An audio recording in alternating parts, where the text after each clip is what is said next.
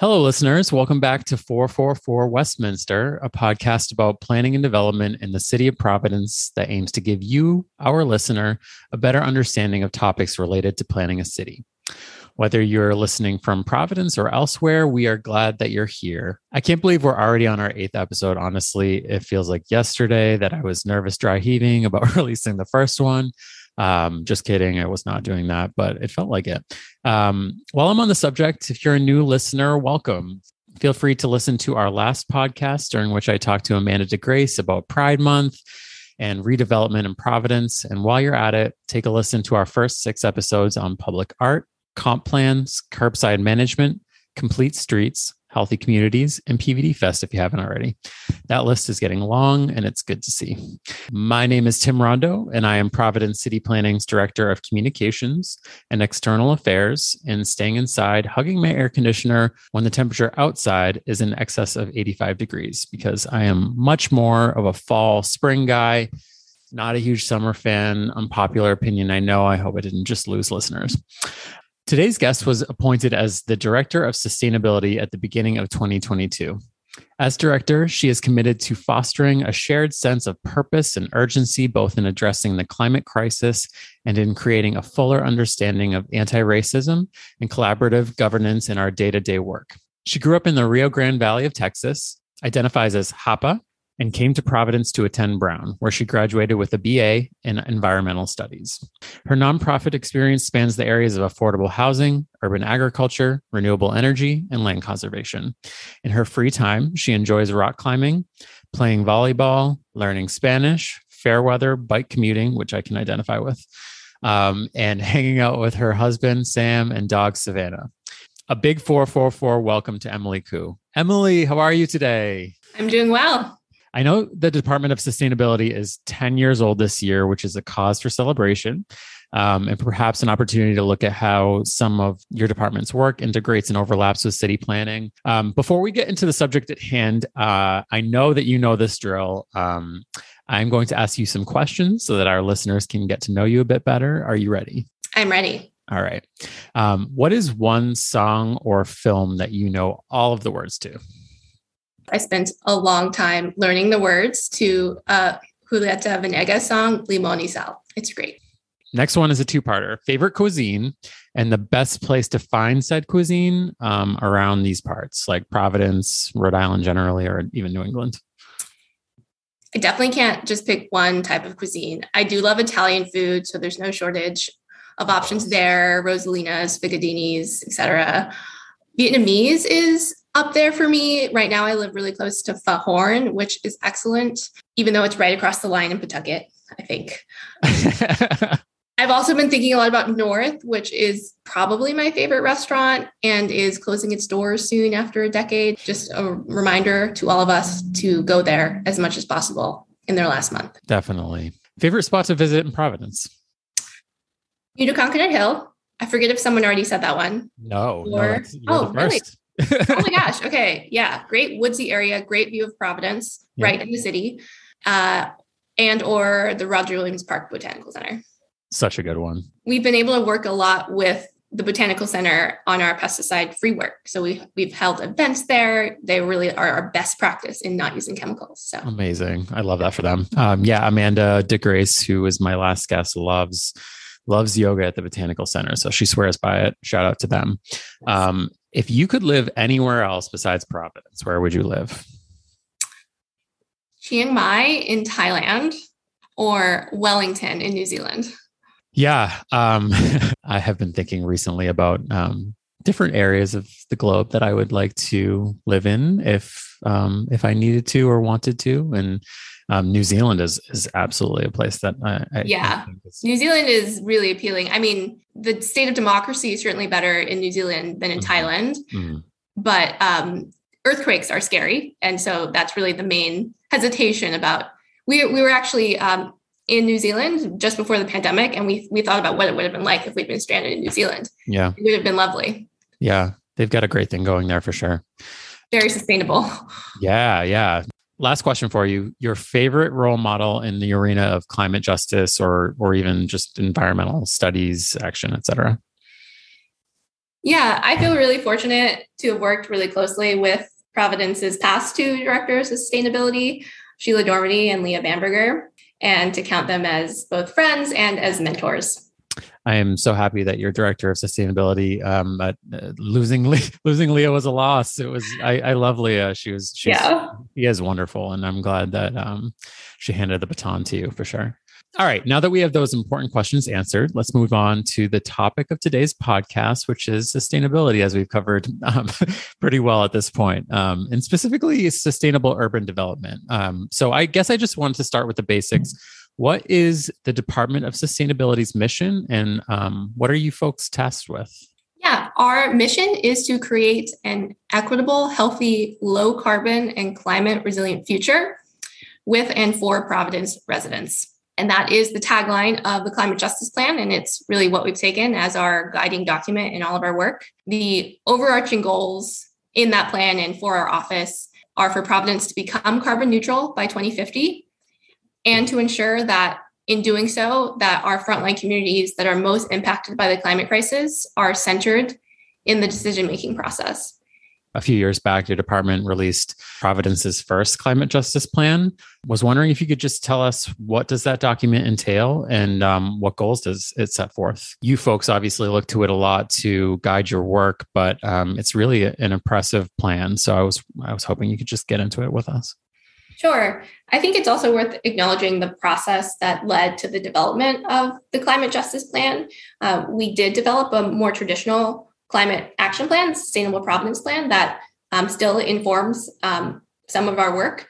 But in about 2015, 2016, we began really applying a racial equity lens to the way that we talk about sustainability and climate. That involved a number of undoing racism trainings, developing a partnership with the Racial and Environmental Justice Committee, establishing that committee, and it's an ongoing trust building and relationship process. One of the sections of the Climate Justice Plan is collaborative governance and accountability. And I think that is really central to the way that we approach our work and the way that we continue to try to implement policies for a carbon-free future. Absolutely. But going back to the sections of the plan, there are 7 sections. In addition to what you would expect from a climate plan, like clean energy and transportation, and just generally leading by example, what's the city doing with our city buildings to use renewable energy, reduce our energy use overall. We also really center the importance of housing and buildings, access to affordable, efficient housing, dignified housing, really aligns with planning's anti-displacement plan. We talk a lot about community health and creating the conditions for healthy air and community spaces, free from pollution for all Providence residents, really with a focus on port area neighborhoods that are facing the highest rates of pollution. Our previous sections on waste is really captured in our local and regenerative economy section, where our objective centers on a zero waste economy and ensuring that we produce and consume to live well without living at the expense of others, and really focusing on how we support local businesses, how we create meaningful work for local frontline community members. I think there are a lot of intersections between planning and sustainability, obviously. What practices are most important when weaving sustainability into development, say? Sure. Yeah. And just to first speak to the intersections between planning and sustainability. Sure. Looking at those sections of the Climate Justice Plan, I already referenced the anti-displacement plan. There's also work being done on lead mitigation within the planning department. Transportation is really in the lane of planning, and our office has long participated in formerly the Bike Pedestrian Advisory Commission, now the Green and Complete Advisory Committee, and that exciting work. And also the importance of the comprehensive plan that Jessica spoke about in episode 2, I think, and zoning. And we're partnering closely with planning to see how our zoning ordinance can align with the Climate Justice Plan. On the built environment, buildings account for over 70% of Providence's carbon footprint. So I would say the best practices that our office focuses on for weaving sustainability into our built environment include energy tracking and energy efficiency investments. That's one. Renewable energy supply for our electricity. And then electrifying our heating and other aspects of homes and buildings that right now are fossil fuel dependent. So Providence's recent plans, the Climate Justice Plan and the Sustainable Providence Plan, both point to reporting and disclosing energy use in buildings as a core strategy for reducing climate pollution. Our office has done that for our municipal energy usage over the last decade and has saved the city tens of millions of dollars. We encourage large building owners to participate in Repower PVD to just begin practicing the tracking of their energy usage and the cost savings and energy savings associated with that. And we're also working on our own benchmarking policy. Buildings and consumers can also make decisions about where their electricity is sourced from and shift to clean energy supply. That's a decision we can all make now as consumers. For example, the city connected to our own solar farm to power our municipal buildings. There are also a number of third-party suppliers, and there's something called community choice aggregation that we are currently exploring with other cities and towns across the state that would allow us as a city to bulk procure electricity for all residents and businesses with the goal of increasing renewable content while keeping the prices stable and affordable and below the standard rate. And the state recently passed a really exciting renewable energy standard update that will ensure that the entire state's electricity is fully renewable by 2033.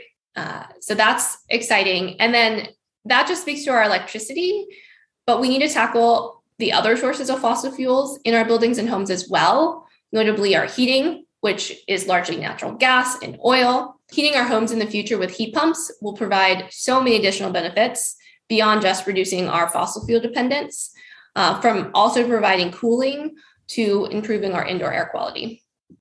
Yeah, so much good information there. I just want to return for a quick second to the intersections you mentioned between planning and sustainability, just for a sec, because I think it's so important for us to get into the practice of like literally weaving sustainable thinking and practices into everything we do, right? I think sustainability has a place in nearly every aspect of planning. You mentioned comprehensive plan updating, which my team is getting ready to launch soon. But sustainability is a huge part of our current and future iterations of the comp plan.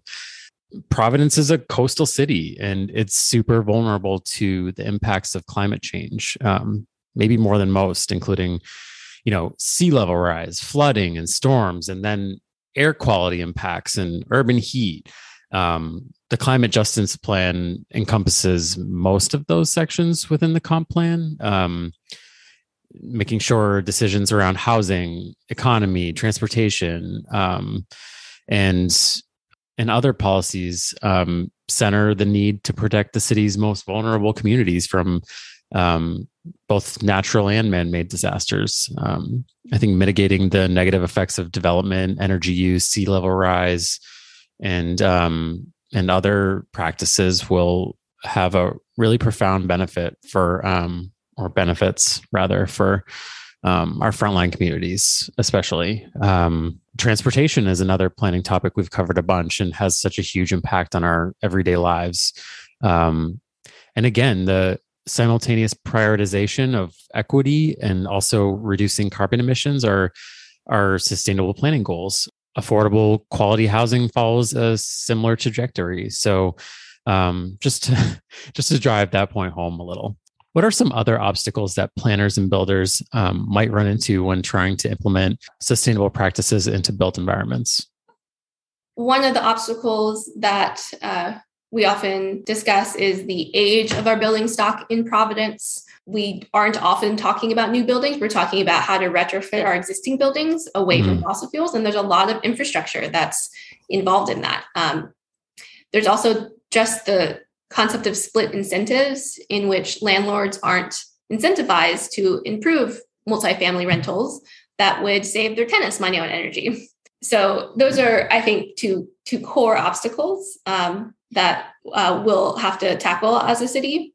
We also need to do a lot of work when it comes to education around electrification, both for residents and for contractors, on the robust benefits and alternatives to fossil fuels, such as air source heat pumps. Myself, a lot of people I know are really interested in exploring air source heat pumps, and it's not necessarily easy to find contractors that are super comfortable and are big advocates of that. And then that also leads me to the third challenge, which is just financial incentives for heat pumps. Yeah. And for residents to be able to access incentives. I know the state is going to re-up its heat pump rebate, but it's still not affordable. You only qualify for a zero interest loan for heat pumps if you're transferring from oil. So I have gas. We're trying to switch to heat pumps because our boiler's about to die. And we have to go for some kind of standard loan. And that's another monthly payment that we're not sure we can swing. Absolutely. Sustainability received some funding from Providence's American Rescue Plan Act dollars. Let's talk about the big shade and other upcoming investments from ARPA. What are we doing with the monies that were allocated to sustainability? Yeah, it's a really exciting time with the American Rescue Plan investments. We know that climate change is having a bigger impact, particularly high heat days in the middle of the city. Just these past few weekends, it's been really tough recreate outside anywhere near pavement. Our team will be playing volleyball at the rink this July and August. And I'm sure we will wish that we had the big shade structure over the rink. Wait. For those who don't know, and I assume that there are probably many who don't, the big shade structure is part of the re-envisioning of Greater Kennedy Plaza, and it's basically exactly how it sounds. It includes installing these large shade sails over the skating rink to provide shade for summer activities and protection from the elements. Basically, just another example of weaving sustainability into design. So while we have these exciting plans for Kennedy Plaza, including food halls and event space, we also consider sustainable infrastructure like landscaped areas, like trees and shade and stormwater retention installations. Also, parks and public spaces are sustainable infrastructure as well, and they really should be considered as such. I'm sorry, continue. But our office put together a proposal for resiliency infrastructure in frontline communities. And we're allocated $1.7 million for that, which is really exciting. And we're looking forward to developing what that looks like with community. And we're looking to leverage this funding to support communities that have been disproportionately impacted both by the COVID-19 pandemic and climate change. So that, to an extent, is frontline communities, impacted communities. There's a lot of ways of kind of targeting the funding. But we do expect these investments to support many of the themes we discussed just earlier, ensuring that our residents that are hardest hit by heat impacts, by extreme winter storms, by flooding, potentially due to sea level rise or riverine flooding, that the places that they live are resilient to climate change, that their homes are as energy efficient as they can be, that they have the resources to access the existing energy efficiency programs, and that those residents that are most impacted by heat events, for example, are on the leading edge of electrification, and that they can access heating and cooling, and they can shift away from gas stoves, for example. Absolutely. And yeah, and I know that money's in good hands with you folks. I think I was listening to the mayor recently, and he was talking about investing in our neighborhoods and thinking about our communities in a more holistic way and designing cities based around our most valuable asset, which is our people, right? And it only makes sense that when we're making sure that our parks are healthy, when we're making sure that affordable housing is being made available to those in need, when we're doing great streets work that allows for transportation equity for those who may A, not want a car, or B, not be able to afford a car, that we're spreading the investments to those who need them most. And that's the equity part that I think that a sustainability really has a great handle on. How can community members become more involved with your work around sustainability and climate change? We have a monthly Sustainability Commission meeting that's open to the public. And even though we have been required to meet in person again, We will maintain our Zoom access so that members of the public can still tune in. On Facebook, we're at Sustain PVD, and on Twitter, we're at Sustain_PVD. And our monthly newsletter as well. We encourage everyone to sign up for that. We are working to build our audience there for the newsletter. We started translating our newsletter this year into Spanish, and so are also looking to expand our Spanish language audience, which is really exciting. Does that live online? Like, could I link to it in the show notes? Yes. Amazing. So I'll link ri.gov/sustainability/newsletter. Amazing. I will link the URL recently. I will link to the most up-to-date one in the show notes. So that is all I've got, but it's been such a pleasure talking to you, Emily. I think that you folks are doing the work that is going to keep us healthy for generations to come, hopefully. And congrats on your promotion this year. Couldn't have gone to someone better. And thanks to you, listener. We upload a new episode of 444 Westminster every other Thursday. So subscribe to us wherever you listen to your podcast to get new episodes delivered to your feed when they are posted. And follow us on Twitter and Facebook at Prov Planning and on Instagram at Providence Planning. Until next time. Thanks, Emily. Thanks for having me.